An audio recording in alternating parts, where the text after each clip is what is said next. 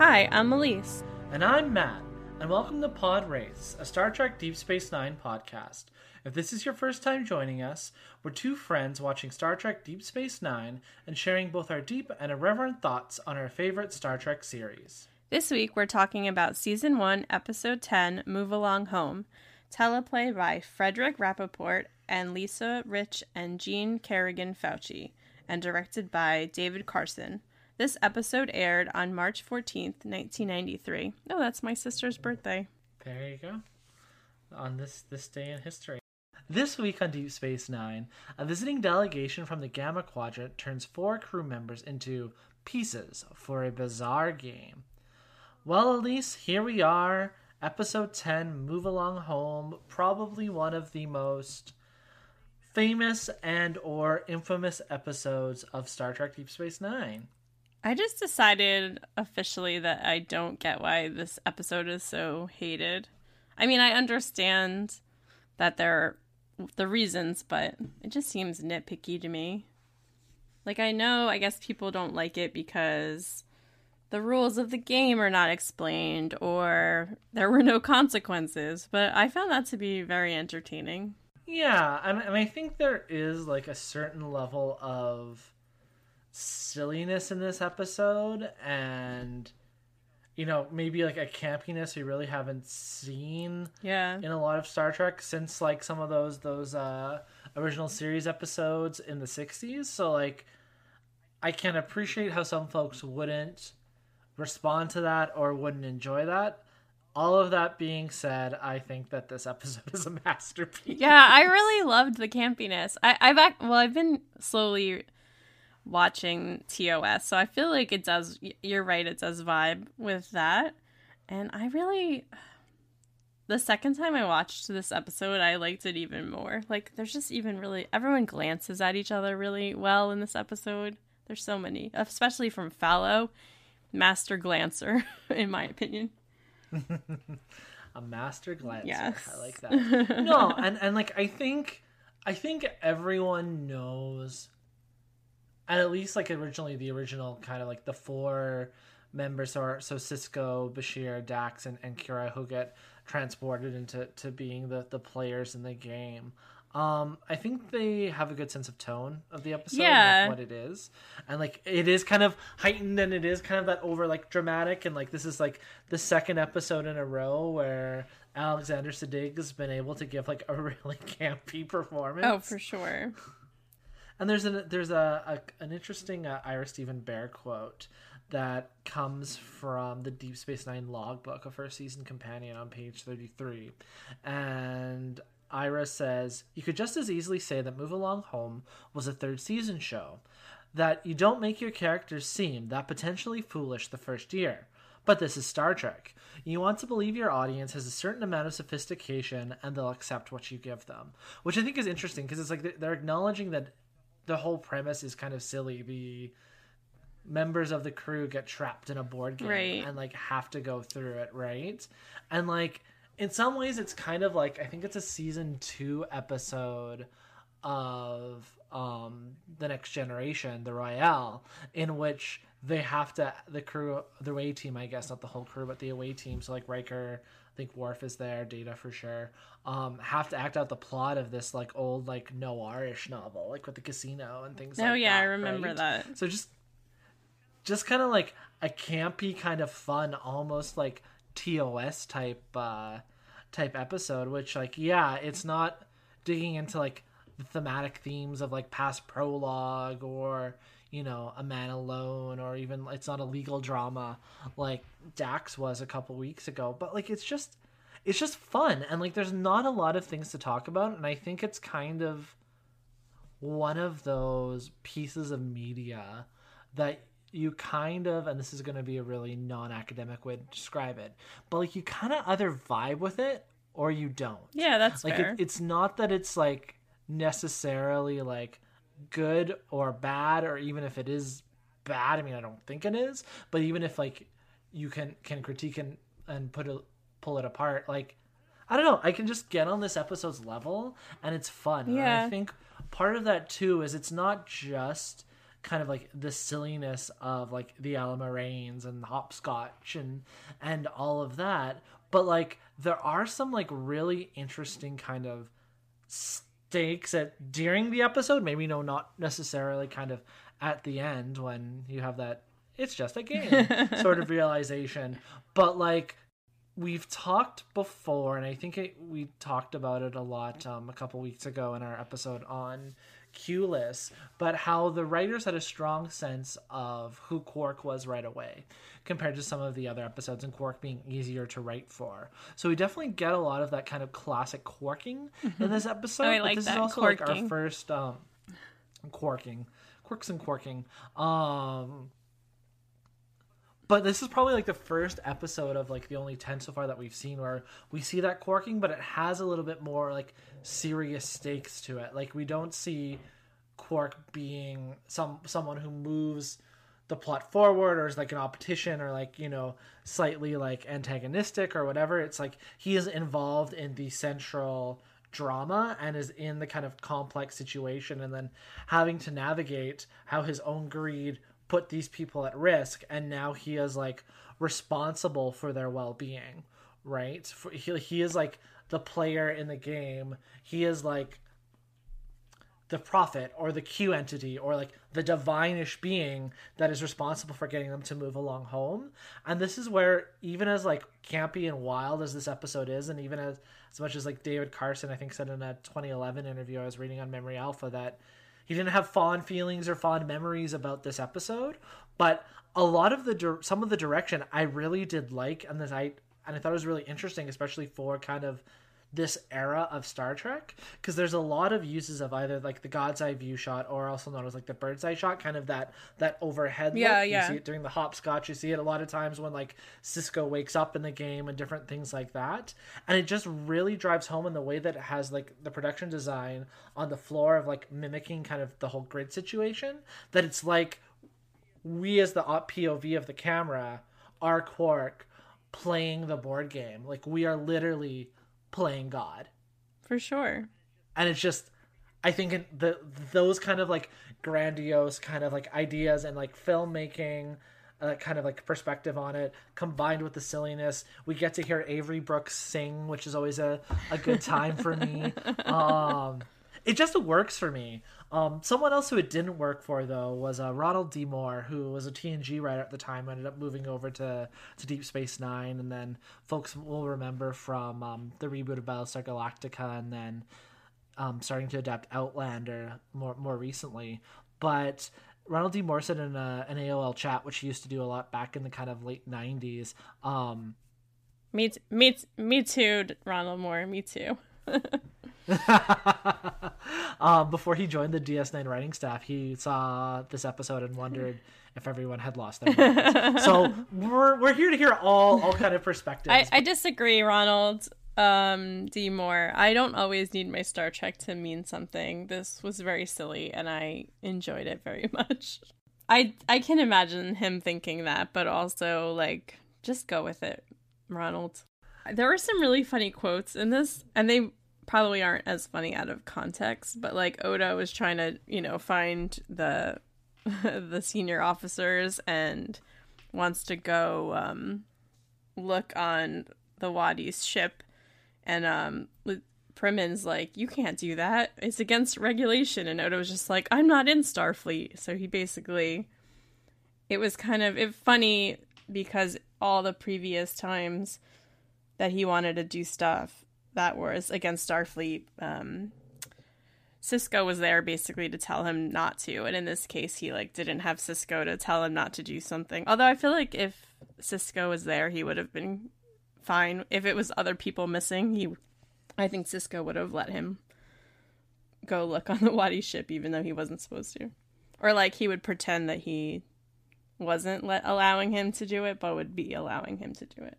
Yeah, Primin, this is we mentioned this, I think, last week on The Passenger, but basically they bring in this character for 2 episodes because Cole Meany is still filming a movie and unavailable. That's why O'Brien's not in the episode. But yeah, this is the last we see of Mr. Primmins. He's gone, and I think we have have our chief back next episode. So yeah, they just needed another character for them to talk to. Yeah.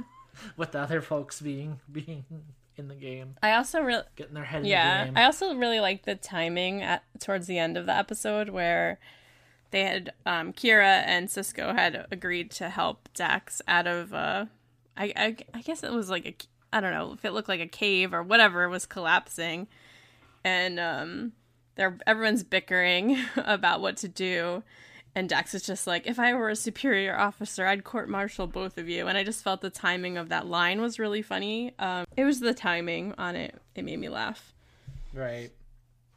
But also just in general, like the seriousness of everyone's reactions the whole episode. And then at the end it to not matter. And none of it mattered, I guess. It's just a game. It's just a game. It's just a game. Although I was very jealous of the Wadi when they open up the box that makes the whole game board appear and all the pieces are out and things like that. I'm like, oh, I really want that. Yeah, that was awesome. So handy when you have a board game and you take out the boxes and it's got all the different pieces and stuff like that. I'm like, yeah, I really can't wait to live in the future. I really enjoyed Joel Brooks playing Fallow. He was so good, and every time he looked over at Quark to like, or anyone, he just like was just making eyes with everyone, I felt like, and it was really good. I don't know, maybe I'm reading into that, but that's how it felt to me. He just had like really amazing glances, as I said earlier. Reading up on Memory Alpha, and this episode was actually nominated for an Emmy for Outstanding Individual Achievement in Hairstyling for a Series. And I felt like that's probably based on the Wadi's hair. And it was great. I liked it. Well, I guess let's kind of get then into the episode proper a bit here. We'll try not to be too much of like a play-by-play of the plot, dear listeners, because we assume you've either seen the episode before or rewatched it, and if you haven't for some reason, it's better than its reputation. Please go back and watch it, and if you don't like it, well, you can tweet at us and be mad, but we're completionists here at the Pod Race. So the episode opens with a really kind of like, on some levels it's kind of nice, but on other levels I have kind of complicated feelings about it. But a nice kind of Jake and Benjamin kind of parental moment, and I don't think we've had one of those in the last couple episodes. So it's always nice when we have a Jake and Ben scene. Ben realizes that Jake is now 14 and taking a notice and a romantic interest in folks, and they have a conversation about the similarities between the first contact situation that Cisco's getting ready for in meeting the Wadi for the first time and Jake's dating life. So Elise, what did you think of that kind of initial scene in our teaser? I thought the analogy, while I don't know if I agree with it exactly, was kind of cute. I mean, I can understand a parent wanting to explain to their child that you have to respect someone that you are interested in courting. But I was laughing at the idea of comparing it to first contact because, you know, if you're courting someone and they're into it, there might be kissing involved. I don't think that would happen for a first contact, although maybe. So yeah, I don't know if I agreed with it exactly, but it was cute. It was cutesy, and I was okay with that. I found it interesting how Cisco kept pointing out that Nog is older than Jake, so that he's allowed to do more things, like stay up late. And I remember being 14 and like feeling like I had to go to bed earlier than all of my friends, or like I felt like it was a little more strict in my house with regard to that. So I kind of felt for Jake in that moment, like your friends are allowed to stay up later. And I think part of it is my neighborhood friends all had older sisters, so they were just allowed to do more things than I was, and I'm the oldest, so the rules kind of got set for me. So I was like very much relating to Jake, being annoyed that my parent is telling me that, you know, I'm not the same age as my friends and I have to, you know, follow the rules. Yeah, and it's just like, and I don't think this scene is intended to probably be analyzed at the level that like I think we're discussing it, and like thinking about it. I think it's just supposed to be a fun little like, the birds and the bees, Yeah, sort of like father son moment. But like I think in like comparing it to a first contact situation, which we've seen even just as recently as a couple episodes, you can just agree, like when Captive Pursuit, to just do away with them if they're inconvenient, or even like looking at kind of like a rules of engagement or sort of way. Like I think it's intended just to, you know, be respectful and, you know, recognize boundaries and consent and things like that. But it also, like, from a certain lens, and I 100% admit that I'm like thinking too deeply about this and the scene specifically, but like dating and romantic relationships like don't necessarily, I think, have, I mean, they have rules and need boundaries and to respect boundaries and consent and all of that, but like it is different than I think like what Ben is really kind of talking about. But I'm 100% overthinking this scene. I think just because that's what we do here in the pod race. Yeah, I agree. But also, his son is young, and I guess he's just trying to say the basics at this point. Yeah, we all got to start somewhere, but yeah, you would hope that they would have. I think we should really. I mean, also not a parent, but I think there's a lot of value, and I think in kind of preloading a lot of these conversations when your children are younger and talking about consent and their own body autonomy and the body autonomy of others and everything else like that. I don't think you wait till they're 15. No, I agree. I have friends that are parents and they have young kids and they're already reading books about consent and body autonomy to them, and I think that's great. Also not a parent. But I think it's important to teach that as soon as kids understand things. I found the scene at the beginning after that when they're going to meet the Wadi for the first time, and Julian is like, I swear I packed my dress uniform. And he can't find it. And that whole scene is so funny. And it made me remember that I guess the other, like, the ships all have clothing replicators in addition to food replicators, and obviously Deep Space Nine does not have that, or maybe they do and they just like thought it would be funny to throw this in, like, oh, I forgot to pack it. That made me laugh. You know what, I'm sure that they do, and I think to kind of like maybe unnecessarily over explain the fun bit in the episode, I just don't think he had time to get himself a new one. That's fair. Right? Yeah. Like he thought he'd packed it and then maybe slept in and was like, I gotta go. Like it's a certain time they're here. Like that sort of situation. Right. And I think too, even though like we have replicators that can replicate anything, I think there would be probably some kind of requisition steps. And I think there would be certain patterns in the replicator that would be off limits and need like a certain security clearance and that sort of thing, because I don't think you'd want anyone in guest quarters that has a replicator being able to replicate a Starfleet uniform. That's entirely I mean? Valid. So. I also feel like in general, if you hadn't made clothes, it would make Garrick's shop like go out of business or something.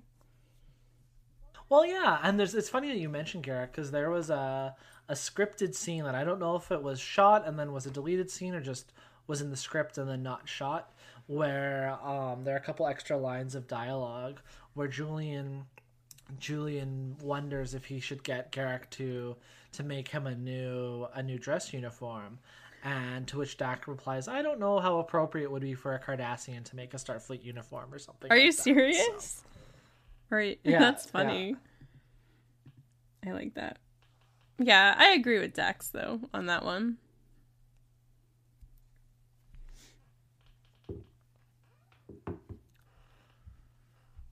All right, so the Wadi show up, and the Vulcans they met in the Gamma Quadrant that invited them to Deep Space Nine, told them about Space Vegas and Quark. So they just want to go games. They just want to go to Las Vegas and play games. So it's our rules and regulations of First Contact are a little bit already out the window.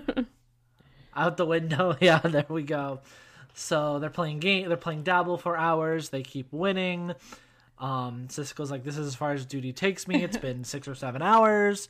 Goes to bed, and well, Quark doesn't like that he's losing his shirt. So Quark starts to rig the Dabo game, and then the game with the Wadi that Quark plays that we've referenced before is used by Fallow and the rest of the Wadi, I think, a little bit to teach Quark a lesson about fairness. Yeah. And, honest games and everything else like that. Yeah, I think this whole thing is basically Quark's fault. But the scene with Sisko just miserably sitting there babysitting the Wadi while they play Dabo, it is really funny. He's completely uninterested. Do you think Sisko has fun? Like, so far I feel like, I'm not saying that games are the only way to have fun, but I feel like we haven't seen him have fun yet. No, not really. He's been overall like a pretty kind of serious dude, and I think he's been in like some pretty like serious situations and gone through some like serious shit. But we do know that he likes baseball, right? So it's not that he's totally like anti-games. I think he just finds, what does he say to Jake? He finds Dabo childish, or like childish games, or like, I think he said, yes. Maybe he's just not into gambling. Yeah, which is like totally fair. I'm not super interested in it either.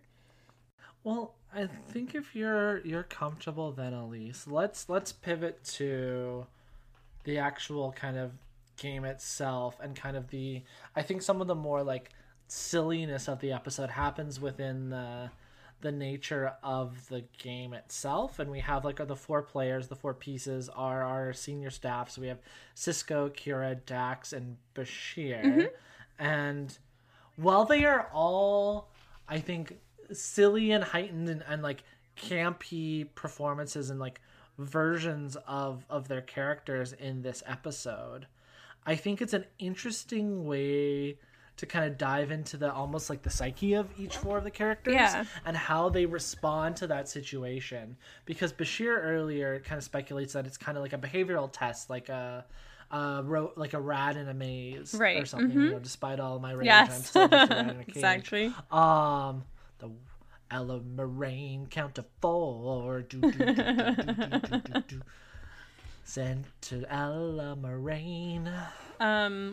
I feel like we need 3 more. I think we need to make an Hold entire you up to the flame album of you just a whole Smashing Pumpkins Ella Moraine album.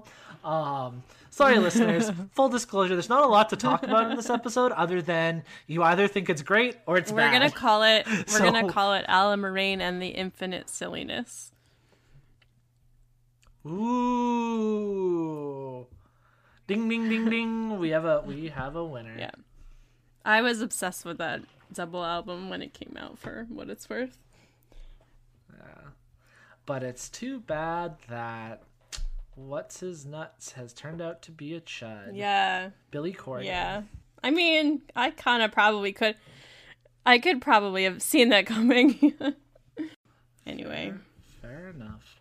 All right. So we have like how the characters all react. And so Bashir's talking about it being like a behavioral test, like a rodent in like a rodent in a maze, and like Kira is really interesting in contrast to like our 3 Starfleet characters in that moment, because she's like, I'm an administrator, you're the explorers, you're all geeked up about this, and she literally say, I did not sign up for this? Yeah, she's extremely angry. She said, I did not sign up for this, and she just is like, basically like, fuck this shit, is the attitude that I get from Kira. Yeah. And like I think too, you can really see in what's kind of I think one of my favorite things about the four of them. I mean, aside from Kira, because I always love Kira, more often than not. But like you really do see the dynamic that Dax and Cisco have together. Yeah. And in terms of like the their teamwork and like their shared history with like the coaching stuff from like Curzon's and like their relationship there, and it was just like felt really organic to me. And some of the other times that we've had moments like this through the season, it's been or felt a little bit more forced, and this just kind of felt natural. And like Bashir's just excited to be there, and it's like he's like screaming to try and wake himself up. Right. It's like if there was a cool bath of water, he'd jump into it or something. Like the one thing I like, thinks he's in Inception. Yeah. Or, I don't know. The one thing I really liked about this is that everyone is kind of acting as themselves. So Bashir's trying to like wake himself up, and after he was a little panicky, but I can see that I feel like he's happy to be included, like he doesn't have to have FOMO later. But yeah. I like that Dax automatically is trying to figure it out. Like she's paying close attention to detail. For example, when they're doing when Bashir kind of realizes that he has to mimic what that little girl's doing by saying the rhyme, or by hopping along. He's like, I did it. Nothing happened. And Dax is like, no, you didn't say the rhyme too. Like she's really paying attention to all the specific things that are going on around them, which felt like very sciencey to me. And Cisco is just being a really good leader, listening to everyone's thoughts on how to get out of the situation. Like he seems like he's really taking everyone's opinion into account, which you would want in a good leader. Yeah, you really would. And like even the fact that he goes against the advice of don't let sentimentality get in the way of command decisions. And then even like Kira's like ready to jump and follow the order to leave them, and then turns around, and it's just like it's a nice moment. And even though Quark loses the game and theoretically all of the players get eliminated, it's just a game and everybody's okay. Yeah, I really did like that scene where Dax had hurt her leg, and it's like when Cisco decided to stay and help her, I felt like she really turned into Curzon almost in that moment, where she was like reminding Cisco of things that Curzon had told him in the past. And she flat out says, if it was opposite, I would leave you, and I got emotional when she said, 7 lifetimes is enough, implying Cisco and Kira have more to live for because they only get one life, and Dax gets many. Yeah. And like there's another interesting quote here that was in the official Star Trek Deep Space Nine magazine, I believe issue 8, from one of the writers, Frederick Rappaport. And Frederick says, the audience never really understood the game, and that was the idea. All the audience needed to know was that our crew, were in jeopardy. They needed to know as much as the characters needed to know. How the hell do we get out of here? In the end, Rappaport was disappointed that much of the threat presented in his original script was removed by the reveal at the end. The ending, where we learn it was just a game, undercut everything that went down for the previous acts. It all seems pointless if there wasn't any jeopardy at all. I've heard from some fans who felt cheated that the characters were never in any kind of threat. I agree with those fans. However, Rappaport was pleased with the episode up to the final moments, commenting, on the other hand, I know others who were satisfied with it too. Editor's note, that's me. But up to that point at the end, and I was spellbound as any viewer. I was hooked. The show is imaginative and well realized, and it has gotten a great deal of attention. Well, that's true. Definitely has a great deal of attention, like in terms of the discourse in the fandom. But like, if you look at it a bit, like it's kind of a Quark learns a lesson episode. Yeah, totally. The stakes in the episode are really for Quark. Yeah, he has to make towards kind of. He has to make the decision. Go ahead, sorry. No, he has to make the decision on how to treat the characters because he doesn't know that it's not real. And as soon you can see in his face, as soon as he realizes that the 4 players are the 4 missing senior officers on Deep Space Nine, he starts to panic a little bit, and it really shows a different side of him, because in that moment he's not thinking about the money. He's thinking about, okay, these are humans, but these are people that I work adjacent to, I guess. He has his bar on the station, so they're also his customers. Like, he realizes that it's more important than about the money, the gems, the latinum. If nothing else, I'm sure he wants Dax to be okay.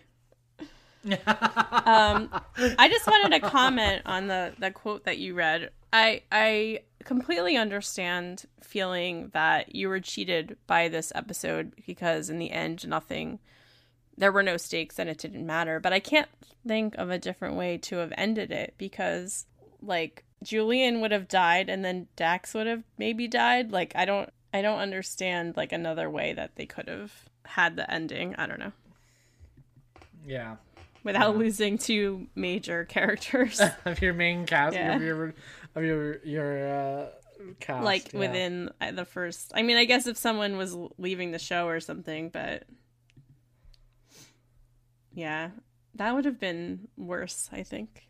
Yeah, I agree, and I do think that the episode for me still has those stakes, because I think it's about Quark. Like, it's kind of. Well, not kind of a South Quark episode, because there's a lot of Quark stuff, but the stakes don't end up being the peril that the players are in. It's the stakes for Quark and being invested in the game, and, like, realizing that, or maybe not realizing completely, but confronting that the way he lives his life can have consequences, and does have consequences, and you can't just go through life running dishonest games. Yeah, right, for sure. And I think it's really interesting too, in that who is there supporting Quark as he learns this lesson is it's Odo. It's Odo he's getting to blow on the dice, and it's Odo who's helping Quark face these challenges, and it's kind of cute. It is cute, but I'm laughing. Like, Odo's so serious. The fact that he entertained blowing on the dice is hysterical to me. Like, I just feel like he would be the type of person to be like, no, I'm not doing that. Like, get out of here with the dice.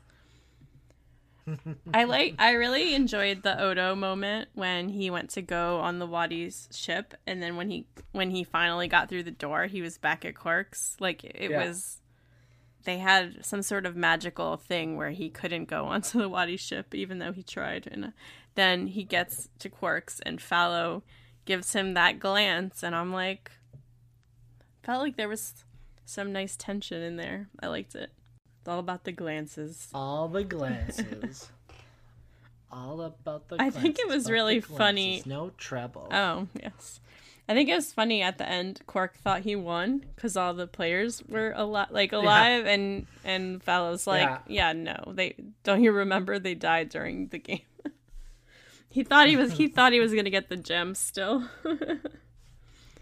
It's funny. And there's that good bit too where Quark's like just overwhelmed by everything, and he's pleading not to choose which player between Sisko, Dax, and Kira he has to sacrifice. This is after Julian's already been attacked by the flashing lights and has disappeared, and Quark just begs and begs, and Waldo's like, okay, you don't have to choose. He's like, we'll randomize it. It's just like, oh, for a second, Quark was like, oh, I'm getting away with this begging. And then it was like, nope, we're just going to pick someone for you. I like that too. Yeah. It's great. I feel like Quark was crying under the table, right? He was like he was getting really emotional. You and me both, Quark. I wonder if he would have been more or less emotional if Odo was one of the people missing. Yeah, just a question. food for thought. Like, This is my chance to get rid of him. Yeah, right. Well, There was another thing that go I ahead. found funny. I was this is earlier when I think this was the third shap when I like that each round was like a shap. So the second shap was the hopscotch. The third shap was that party, and then the fourth shap got skipped, and then the fifth shap was maybe the fifth or sixth shap was the cave thing. I don't remember. But anyway, so they're at that party, and Julian is like thirsty, I guess, so he goes to have the champagne, and Cisco's like, don't do it, they could be poisoning us. And then the champagne ends up being the antidote to the poison. And I just like that Julian's what other people might perceive as Julian's mistake in the beginning of that shap was and ended up being like what they needed to do, like completely a guess by accident. So Bashir was, it kind of fit with his character that he was lucky in that moment. Like, in the sense that it just made me think of, like, when he first gets to Deep Space Nine and the whole bit where he offends Kira about his frontier medicine idea, and just that type of person just getting lucky because of, of who they are. Just being a man and getting their way. So, of course, his accidental idea is what helps them in that moment. I thought that, I don't know, maybe that connection is not really there, but in my mind, it just felt fitting. Did you have anything else to say about the episode? Yeah, I don't think so. I think we covered it. I think the big things were my big takeaways are it's fun. And I liked some of the bird's eye / God's eye views for the day of like the meta thing of the whole board game thing. Yeah. And we love when Quark learns a lesson, and my most important takeaway is as follows. It's going to be a bit long, so like bear with me, everyone. All right? Let me know when you're ready. I'm bearing. All right. Listeners, I hope you're ready for this as well. This is my biggest takeaway from the episode. Just gotta clear my throat and get ready. Alamarain, count to 4. Alamarain, then 3 more. Alamarain, you can see. Alamarain, you'll come with me. I like danced around while you did that, just for reference. Would you like to do it for prosperity as well? To come with me? No one on the planet wants to hear me sing, so no, I will not do that. I mean, fair enough. I don't think anyone on the planet wanted to hear me sing. I mean, but I did. I think I specifically asked you to, so that's not... Well, that's how the sausage gets made, folks. So you're welcome to behind the scenes on the pod race. But yeah, so in conclusion, move along home. It's fun. It's misunderstood. We love a campy masterpiece, don't we, folks? We do. More and more people are saying this. Which brings us to one of our regular scheduled segments on the episode, the Altair Water Thirst Quencher section, in which Elise and I discuss how we are thirsty bitches, so we need a long drink of Altair water. So, Elise, who are we thirsting for this week on Season 1, Episode 10, Move Along Home? Yes, I was actually not thirsting for anyone this week. This didn't feel... Originally, I felt this way. This wasn't a thirsty episode, but over the course of discussing this episode with you, I think I'm thirsting for Fallow's glances.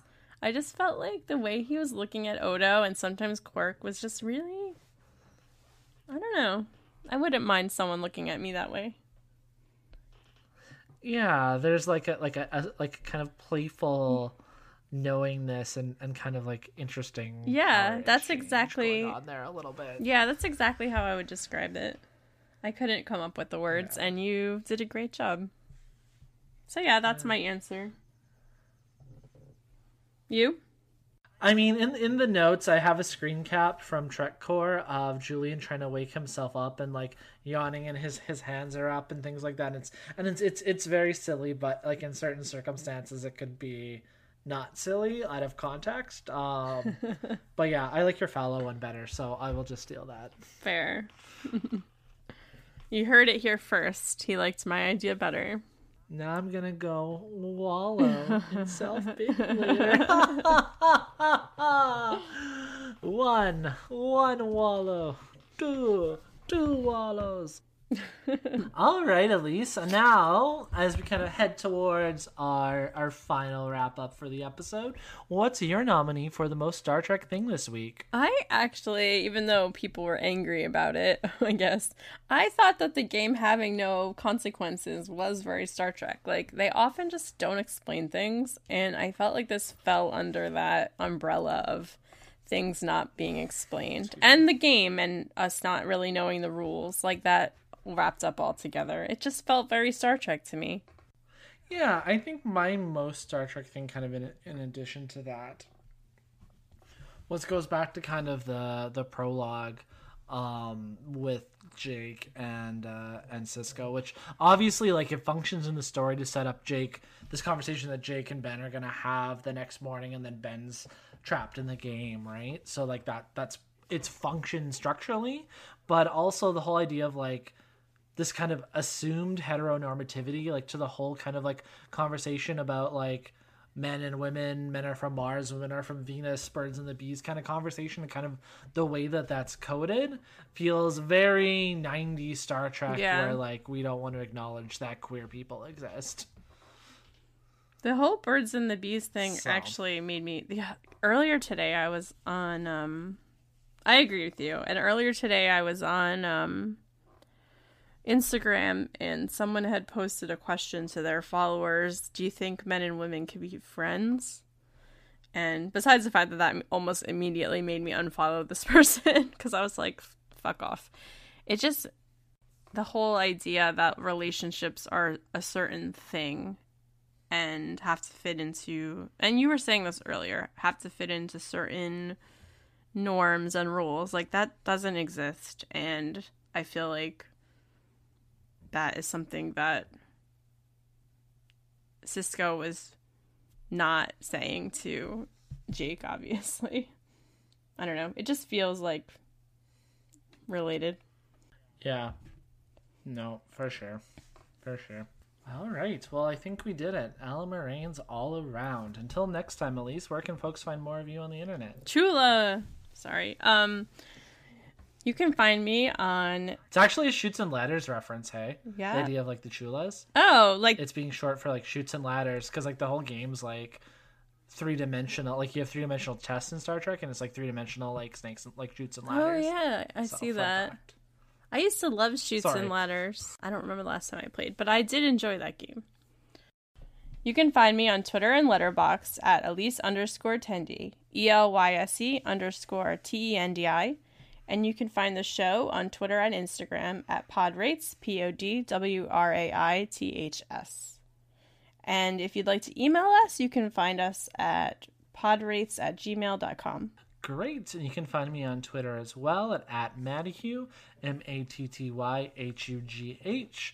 You can also catch me talking about Mad Men on my Mad Men podcast, Still Great Bob, and we are just starting season 4. So excited to get into that. The best season. As always, please. Sorry. I think so too. Yeah. Well, it'll be interesting to see if it is in fact Still Great Bob. Please remember to rate and review the Pod Race on the podcasting system of your choice. Thank you to DJ Empirical for our very groovy theme song. And as always, we will see you next time. Computer, end program. Bye.